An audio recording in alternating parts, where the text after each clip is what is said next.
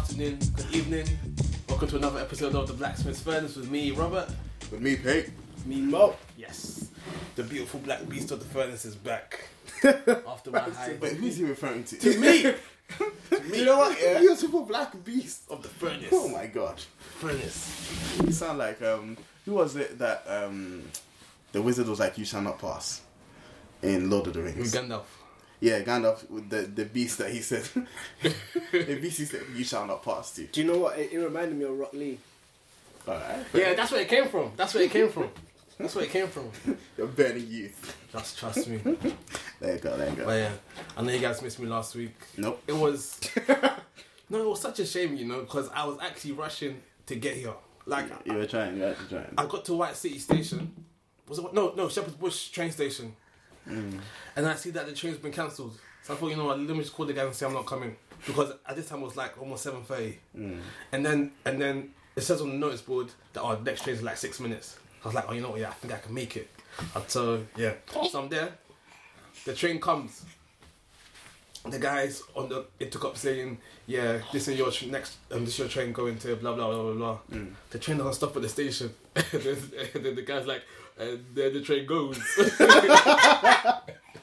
Like he wasn't as shocked as we were. I'd love to hear that.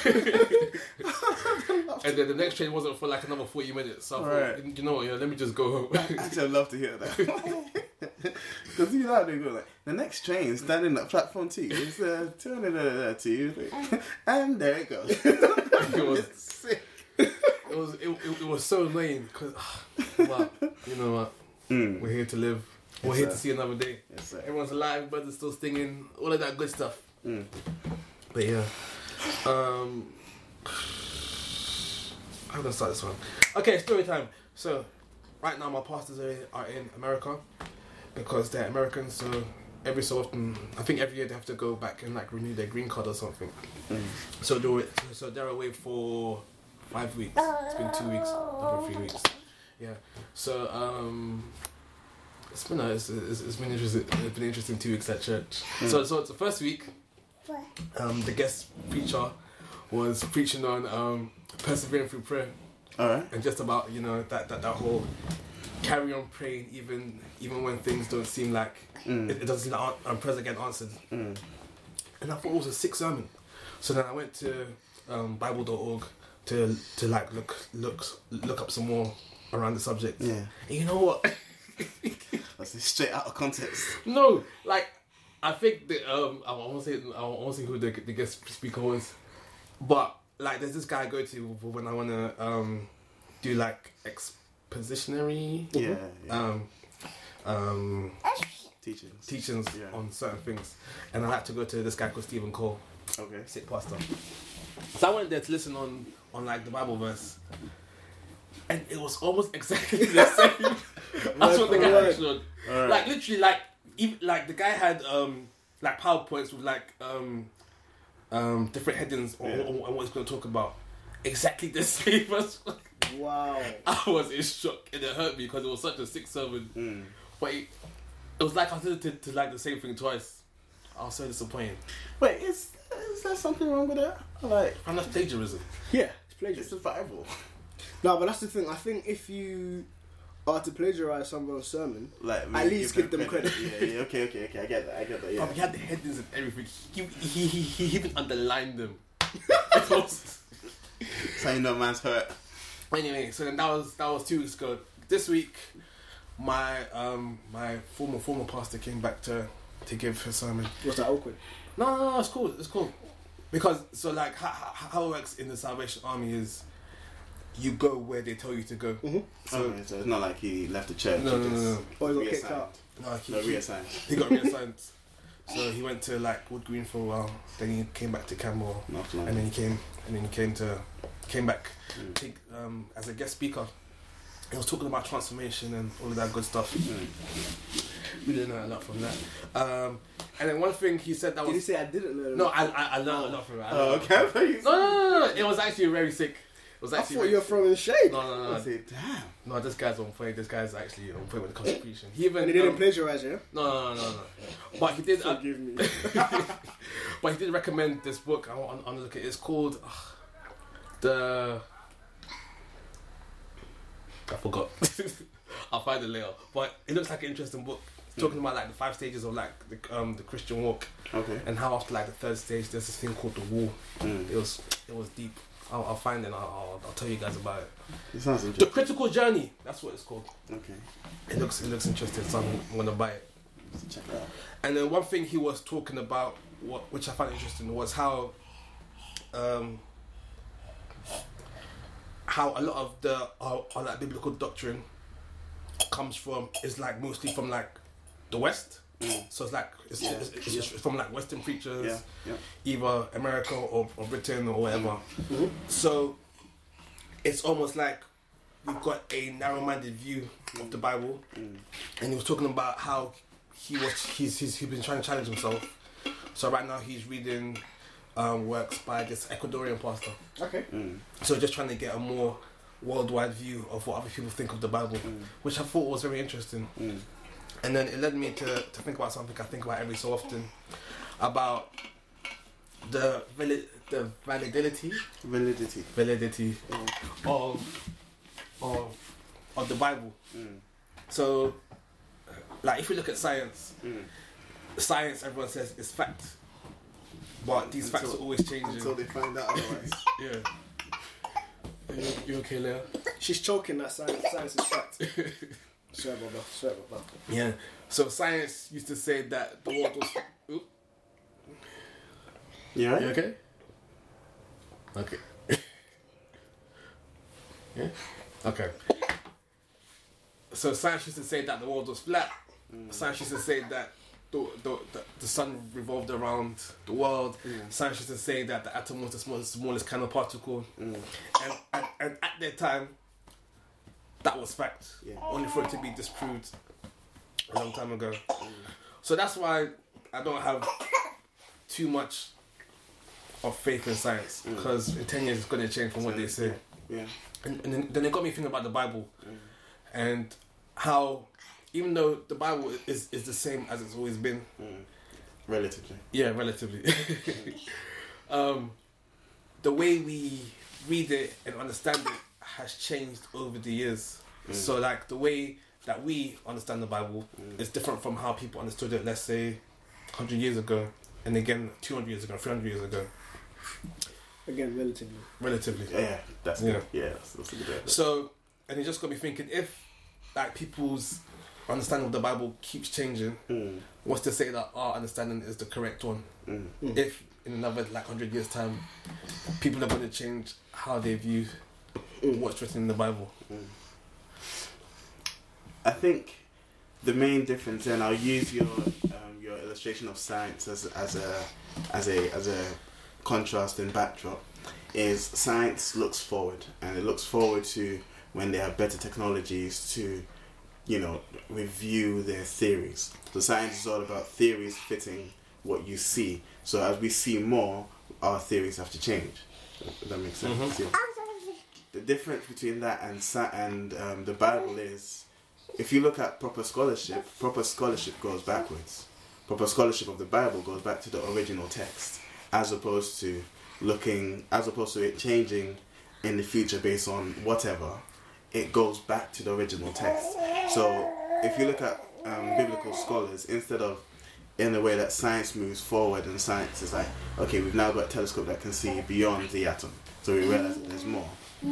With scholarship, you start off maybe with your NIV, and then you start to see people going back to the original languages, going back to the context of what was written, going back to the actual origin of it. And so we've got a fixed point that becomes a reference point in biblical studies, whereas in science, that's tentative and that's always changing. Does that make sense? Yeah. So that's where I see the difference, and that's why I think, indeed, in Daniel something 4 or 4 something, there's a prophecy about how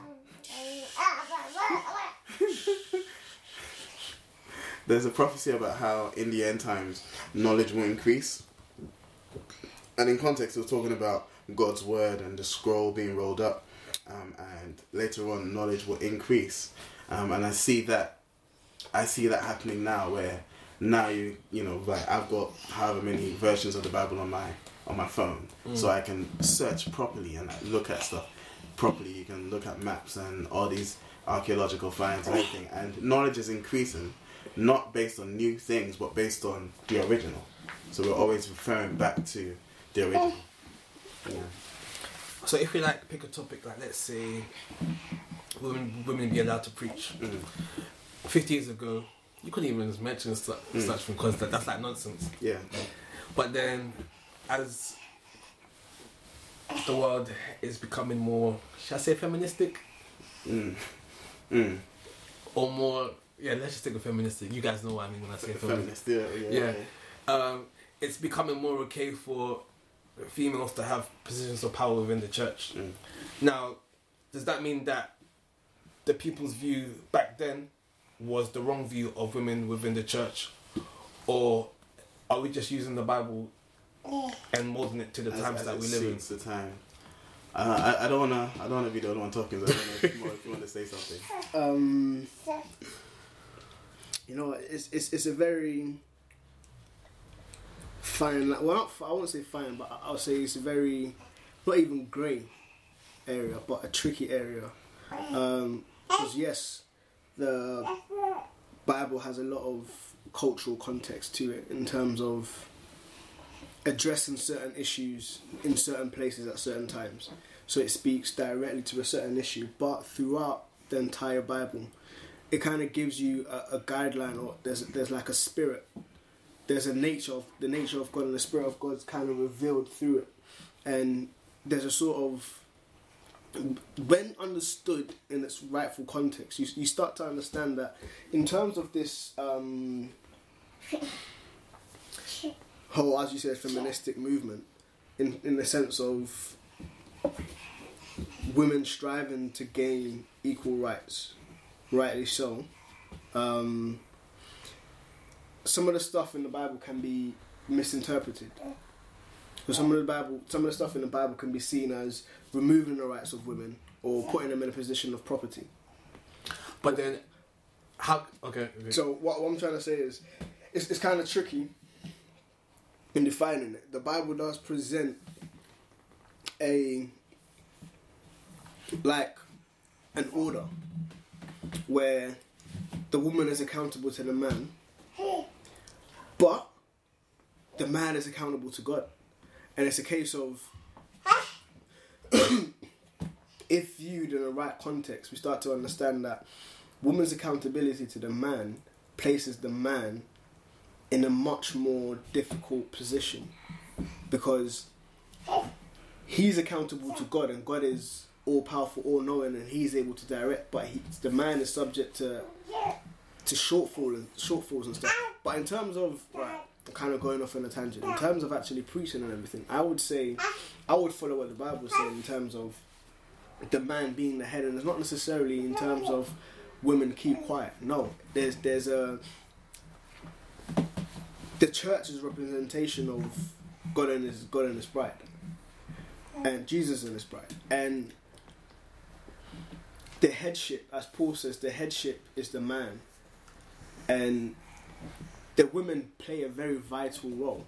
Not saying women can't. Yeah, the women play a very. That's what I'm saying. It's very tricky. I think the thing with the Bible as well is that it transcends time. So I think it's important to recognize that. In as much as it was written and it has contextual value, you know, every verse has its contextual value and has its reason for being there, reason for being said. Paul saying to the woman, you know, keep quiet, don't even talk, go and ask your husbands at home and they'll tell you, is very specific to a certain situation. Mm-hmm. The problem I find is that's not the Bible. That's not how the Bible was meant to be studied. So if you look at, like, in Isaiah 28:13, talking about the word of God, so this is prophecy. I'll just read verse 13, but in context it's talking about the word of God, talking about the people of God and how they should relate to his word. So then the message from the Lord to them will become, do this and do that, do this and do that, line upon line, line upon line, a little here, a little there, so that they will go but fall backwards and be injured, snared and captured. Line upon line, a little here, means the Bible, you can't just take one verse out of it. The ideas are spread across the bandwidth. So where you see Paul addressing women in one aspect or in one context, you have to see how God also addresses women in other contexts. So there are situations where women have risen to save the people. There are situations where women have led as judges. So we can't just take this one instance and then focus on that. And that's what the church has done. That's why you have disparities in or disparities between churches, where in some churches no one's allowed to be a pastor, in some churches women are allowed to be pastors or bishops or whatever, where as Mo was pointing out, the structure is followed. The Christ and his bride, men are put in leadership positions. Every situation needs to be led by the Spirit and not necessarily by just focusing on or making the Bible law in that instance. So because we see I can probably confidently say that there will be some pastors or churches that will base that verse on that Paul thing and have not even read about the others, like not read about other instances where women have been leaders, and they will hold fast to that and create a whole doctrine, and that becomes a denomination, and that becomes a division of the church that feel like they're doing it right because they've got this narrow-minded view of what's going on in the Bible.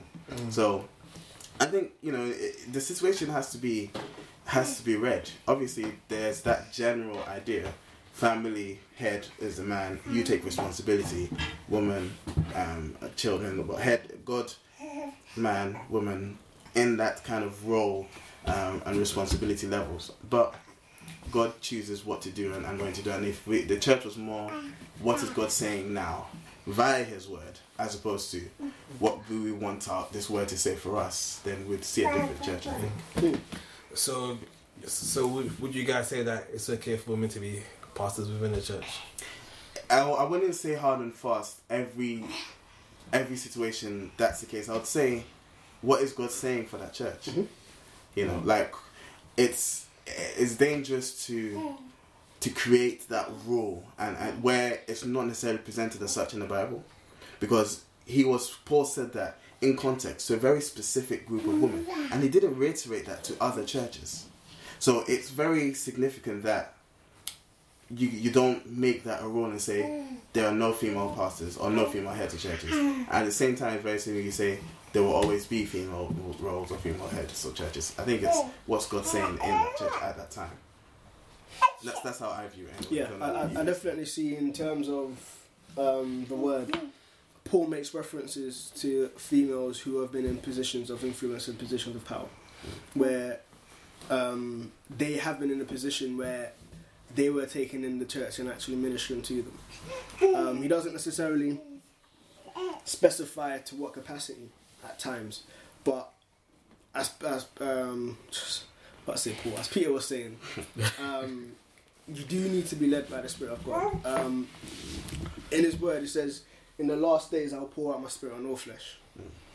They would have no need of a teacher, for my Spirit will teach them. Jesus says, call no one teacher, call no one master, call no one father. But we see all of these titles and stuff given out in church, whether right or wrong, that's down to you. And I definitely see within some situations where women are more qualified and more able to lead a church than a man. And it could be argued that to forcefully put a man into that position is to do the church a disservice. And that's, as Peter was saying, you do need to inquire of the Lord and see, God, what would you have us do in this situation? How would you have the church go forward in this situation? But yeah. Here's a question. Might be interesting. So you just said that there are some situations where females are more qualified. Well, women. No, let them not say females, so I'll get in trouble. Babes are more qualified to lead the church than men. Yeah. So could it be argued that there are some situations where women are more qualified to be the head of a household, or are more qualified than a man to be head of a household? It could be argued. It could be But, argued, definitely. well, I'm not even going to say but, it could be argued. But this is where the requirement for a woman to respect her husband and a man to love her wife comes into play. And it's a case of, will a woman submit to her husband knowing that, yeah, I'm in essence, I'm better than you? And even saying that, it is a What do bit... you mean by better? That's what I'm saying. It's like, if a woman feels as though, if a woman is better at accounts, better at managing the household, doing stuff, and the guy is just there, but they're both in Christ, I think, okay. If I can jump in, I think our view of leadership is skewed by what we see, and what we see is leaders being abusive, more often than not abusing power. Like, with that comes power, and so you being a leader almost then automatically makes anyone you lead inferior to you, and that doesn't always have to be the case. And I don't think, you know, if you look at Christ's demonstration of leadership, that's not what he designed as leadership. So with a man being the head of the household, if we didn't have that view, if we saw it as Christ displayed leadership, then it's almost more, as more saying earlier, it's almost more dangerous for the man. You're in that position of responsibility. Now, if in a household, like Mo was alluding to, the woman's better at the accounts, why shouldn't she be in charge of the money? You know, we come from a culture where the money has to come from the man, or we come from a culture where the money is a sign of power. But I know in some cultures, especially Eastern cultures, the woman pays for the wedding. The woman pays like all the finances for the wedding, and we would be in a situation where in an African household, you know, the man, I've seen this in Nigerian movies or in African movies, where the man will literally go, I came to marry you, I paid the bride price, so respect me, because money is viewed as that source of power. And yet you got in these Eastern cultures where they demonstrate respect to an even newer level, a different level. The woman will come and the woman will pay for the wedding. The woman essentially marries a man and will submit to him. So I don't think it's being the head of the household is being responsible to God, and I think a woman can be more qualified to do so, but will still demonstrate the leadership and demonstrate that humility or whatever, and let the man be the leader in whatever way he needs to be in. Yeah. It's, you know, the reason I'm finding it a bit hard to actually articulate my thoughts is because these are kind of issues that I don't really ponder. Well, I ponder on them, but I don't necessarily formulate clear cuts, because as Peter keeps saying, it's kind of situational. And we can't necessarily say this has to be done for all situations. What I do know is that in my household, Jamilia's better at me at some things, and I'm better than her at other things. Part of my role as a leader is to be able to identify, right, cool, you know, in all honesty, without being prideful, you're better than me at this, and I'm better than you at this. Let's build a family together. Let's build a household together. So you take care of what you're good at. I'll take care of what I'm good at. But at the same time, it's all open, and we can all see what's happening at the same time. So it's a case of we're building it together, knowing that all decisions that has to be taken will be taken as a couple. If we don't have, thankfully it hasn't really happened thus far, but if we don't come eye to eye, then we're gonna have to try to figure something out. But there's a case of coming together, and luckily as well, so Jamilia's been one that has supported all of my ideas, even if she doesn't agree with it. So when I said, all right, cool, God is telling us to move from this church to another church, she'll be like, you know what, I'm not really keen on moving from church to church, but you're saying God is telling us to do this, so you know what, I'm gonna submit to this. And there's that level of respect and that level of submission. And it's not a case of I'm trying to abuse that, because if I do take the command to love her seriously, I'm not going to try abuse her. I'm not going to try and manipulate her with my position as the head. I'm not going to try and manipulate the situation or the family to what I want. So these little things kind of come together to form a family that have each other in mind and work for the better of each other. Cool. So talking about how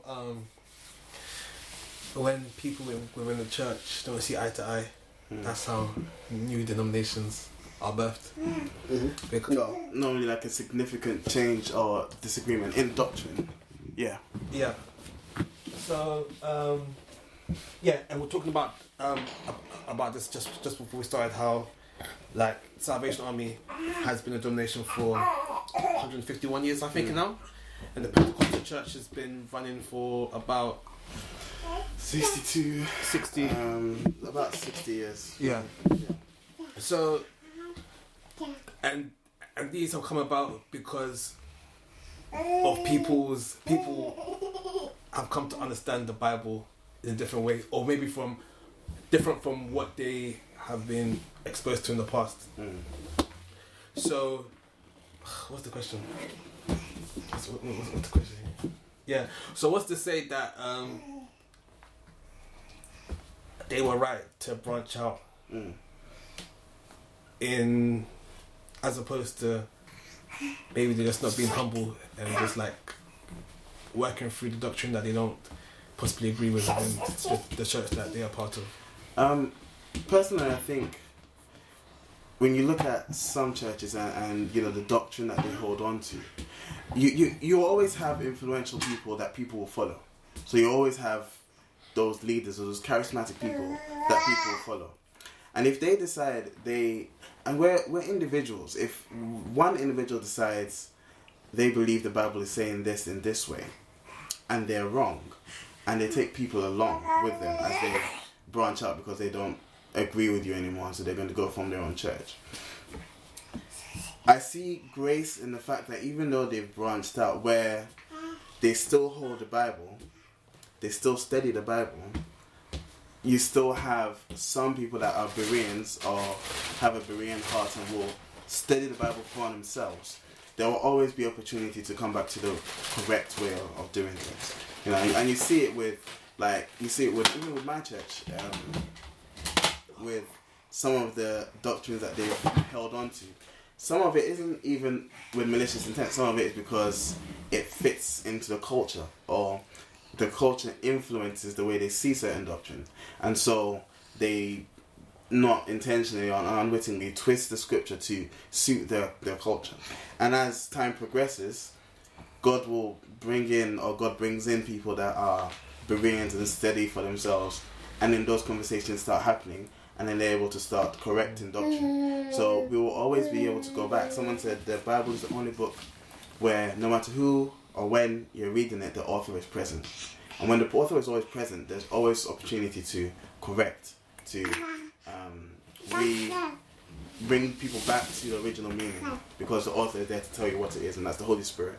And so where it's churches that don't view the Bible in that high esteem, or don't see the Bible for the Word of God, and have extraneous material, those are the places that I'm worried about. You know. What do you mean extraneous material?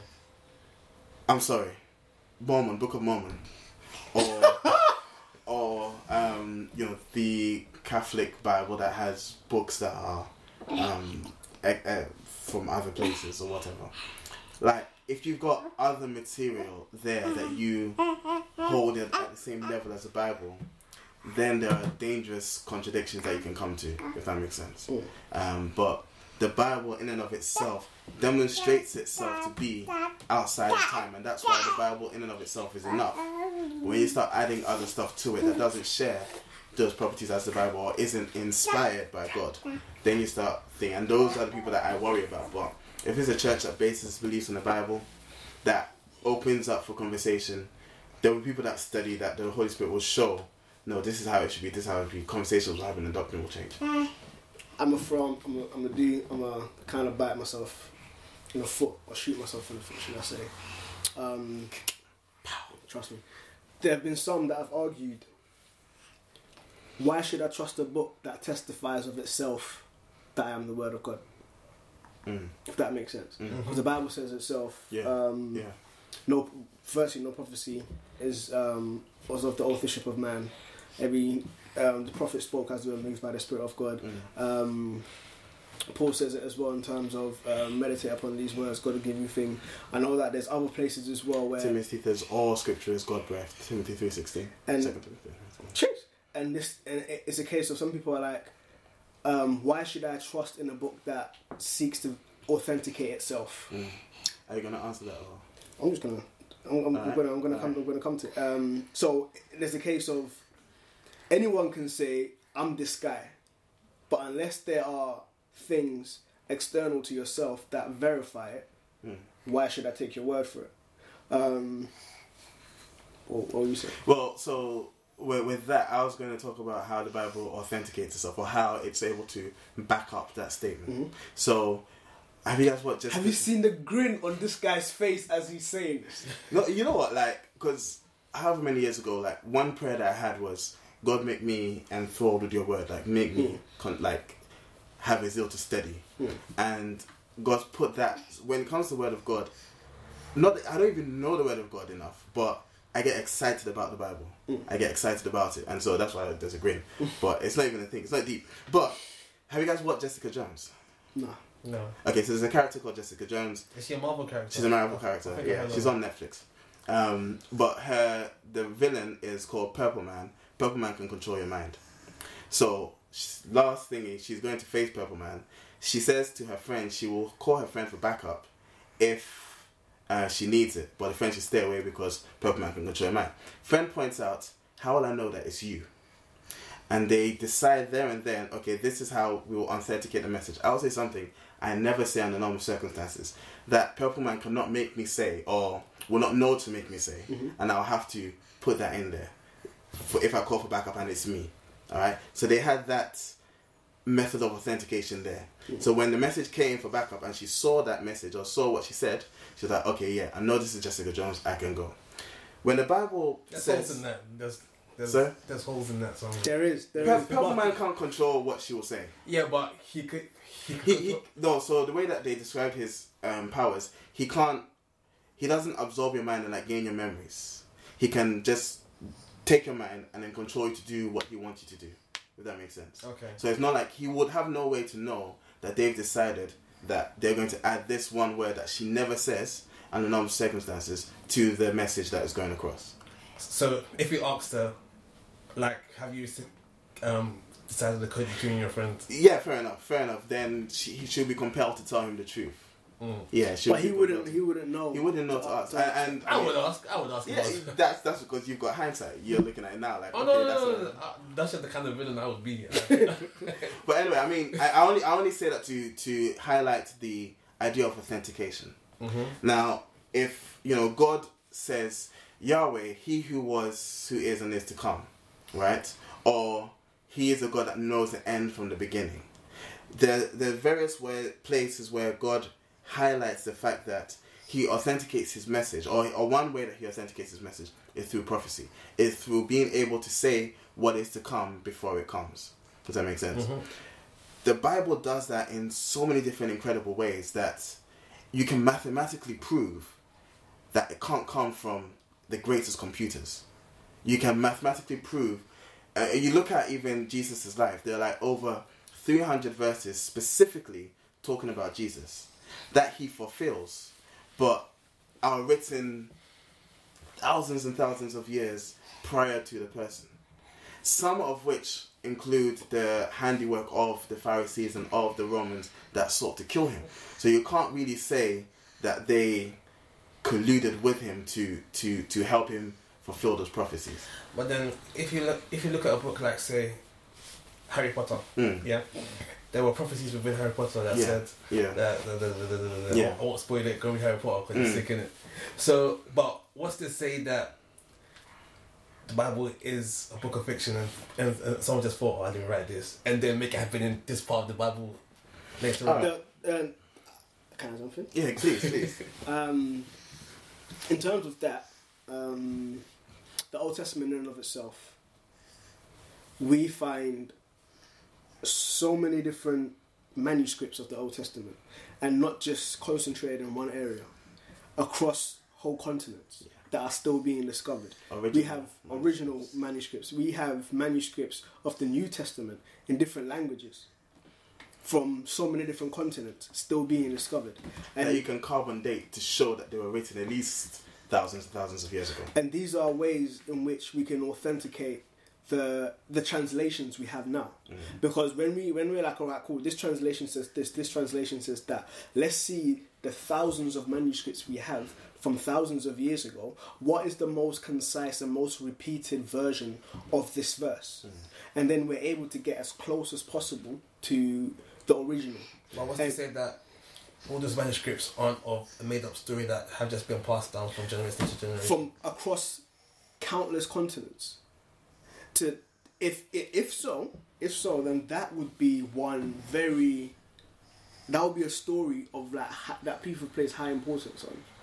Not only to replicate it so many times and for it to be across so many continents, but to translate it into so many different languages and to even carry it across different places.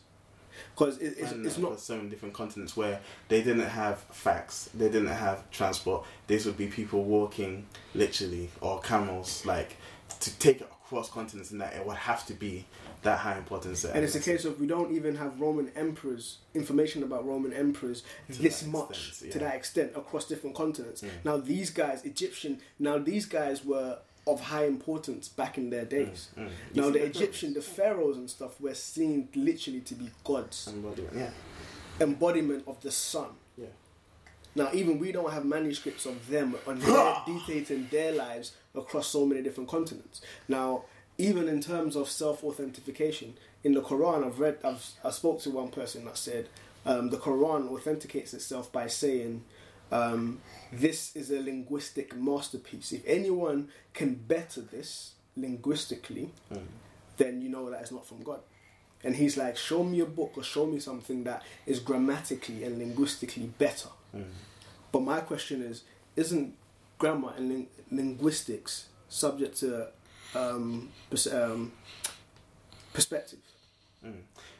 Well, actually, you bringing that up stands out to me because, like, so you look at there's that, and I'm not going to counter that per se, but if you look at the original Torah, so the first 5 books of the Bible, there are certain properties there that now we're going to start getting into the airy fairy stuff, but this is mathematical and this is scientific, and you can verify these things.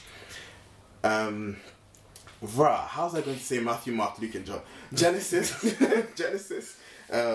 Exodus, Numbers, Leviticus, and Deuteronomy. I need it in the order that they occur because Genesis and Exodus. So one rabbi, these guys had time. They said the secrets of the Torah lie in the skipping of letters. Okay, and that's literally, if you take one letter and you count a certain number of letters, take another letter, you go through the text and you start to get certain patterns. Now, statistically, for you to have a book that is coherent and has a story and makes sense and then find this pattern there, it's hard to do. But Genesis, Exodus, I think it's every 7 letters. You see the Hebrew translation of YHWH, Yahweh. Every 7 letters. Genesis and Exodus. Layers clapping. Numbers and Deuteronomy, you see the same thing backwards. So you see HWHY, every 7 letters. So now, Leviticus, that doesn't occur. And for you to have, they're not telling the same story, it's hard to contrive that. Someone did the maths, it's statistically impossible to contrive it. We only notice it. We didn't, when they were writing it, we don't believe that Moses had that in mind. Like, it will take too long, it will be too impossible to do, right?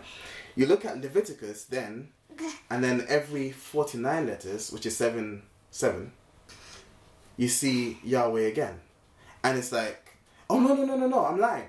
Leviticus, you see Yahweh.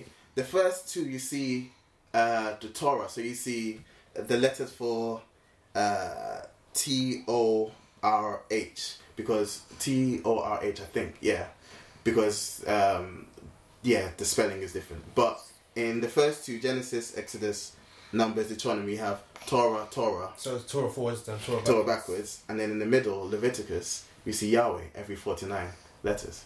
And that's just one. Now, there are so many.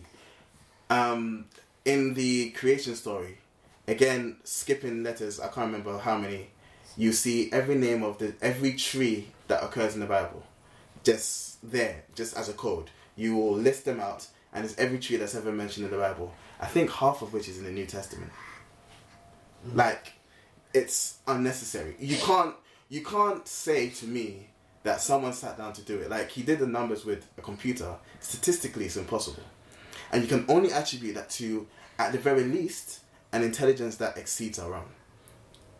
In terms of that, and I don't necessarily think it contradicts what I was saying, because from the understanding of what that individual was saying to me, and what he was saying in terms of linguistics and grammar, is more a sense of it being pleasing to the ear and it being more song-like. So the reason I was going to say that is, these are incredible stories. These are incredible stories presented eloquently, and yet carry this code underneath.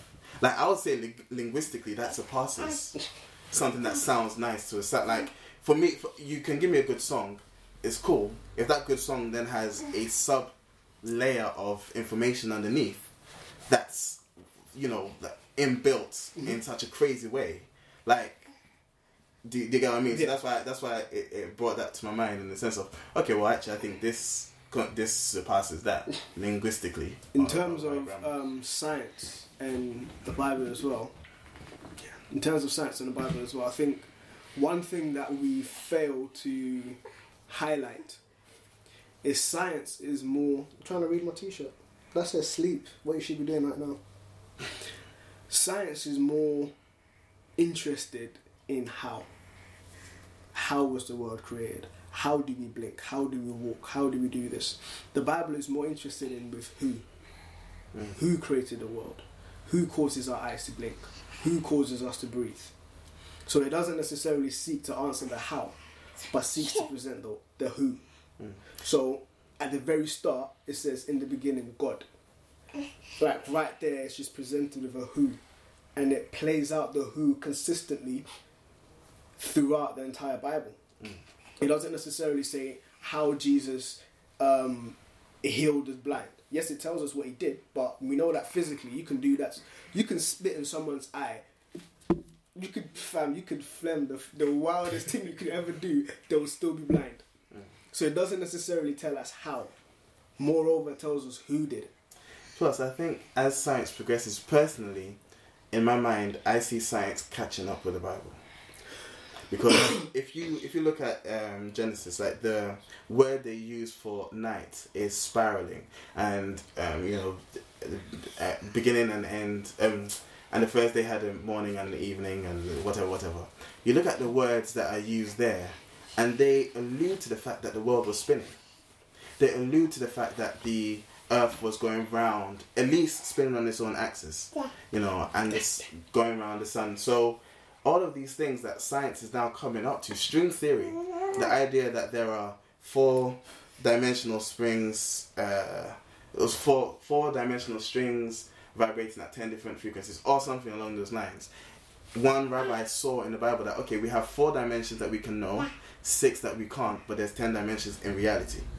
And this is stuff that science will then come to, or something along those lines. Like, I'm not science oriented, so I might be quoting some of these things wrong, but science is catching up with the Bible. And I think if scientists were to remove, or to be like Edison, or be like Newton and Pascal and those guys that were Christian, and so didn't find their science threatened by the existence of a God, and stop trying to, because science now is trying to remove the idea of God. So they say at first, well, yeah, but Big Bang Theory says at first there was nothing and then it exploded, right? And I listened to a TED talk about the Big Bang Theory and how it led to humanity, talking about where life started in the water, talking about how the Earth would have been formed, etc., etc., etc. And I compared that to what God said in the Bible, how he created it.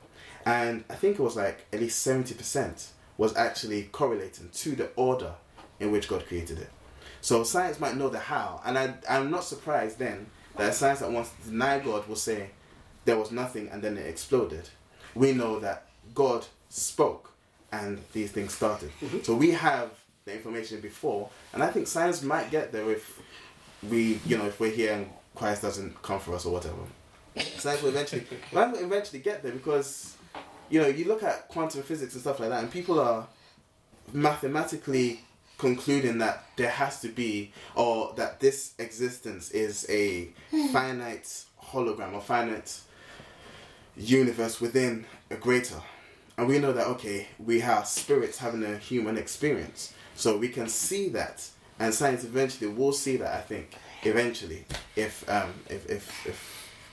given the time to. And if not, when we get to heaven, God will just tell us, fam, this is how it happens. Blow our minds. No, I think that'll be a nice place to wrap things up. Mm. Thank you for listening, guys. If you have any comments, let us know. If you think we've misquoted anything, because we probably have. Yeah, because we made a lot of statements. I probably have misquoted stuff, but I can back up everything I said. So Yeah.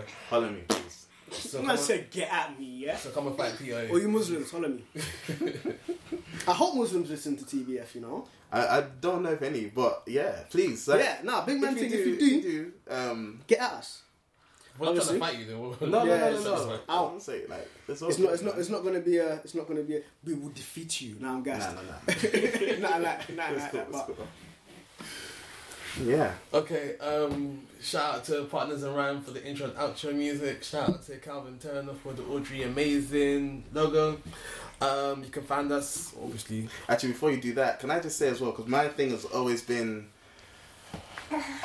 acts, whatever, something. Berean, like, don't just take it because we've said it. Like, please go and do your own studies as well. Go and research, and like, you take the Bible as well and study it. I have every confidence that the Bible can speak for itself. Doesn't need us to do anything for it. Amen. But, To add on to this, yeah, C.S. Lewis. Sir, I know. C.S. Lewis was the guy that said, we don't. Well, I think it was C.S. Lewis. Either C.S. Lewis or Spurgeon. To be honest, we don't. It's like the Bible, the Word of God, is like a cage. It's like a lion. We don't need to tell people, oh, this lion is ferocious. Don't mess around with this lion. All we need to do is just open the cage and let the lion loose. So it's a case of, yeah, the Bible is the Word of God, and God can defend Himself. Yeah. So literally, just go to God with your questions. Go to God with everything that you want answered, and God Himself will answer it. Yep. Sorry, where can they find us? Handle soundcloud.com/The Blacksmith's Furnace, no apostrophe. You can find us on all good podcasting things. Apps. If you can't find us, they're not good. The Blacksmith's Furnace with an apostrophe. You can find us on Twitter @The Furnace UK. You can find us. You can email us at tbsfurnace@hotmail.com. Once it becomes available in the UK, I'll definitely try and put it on Spotify so that people can find it there as well. It's on SoundCloud, as I said. It's on SoundCloud. Yeah, so comment, like, share with your friends. Let's get a conversation happening. If you want to come down to the furnace, please come and join us. If you're babes, even more so. Alright. Is that everything? That is everything. Okay, this is the Blacksmith's Furnace signing out. Blow.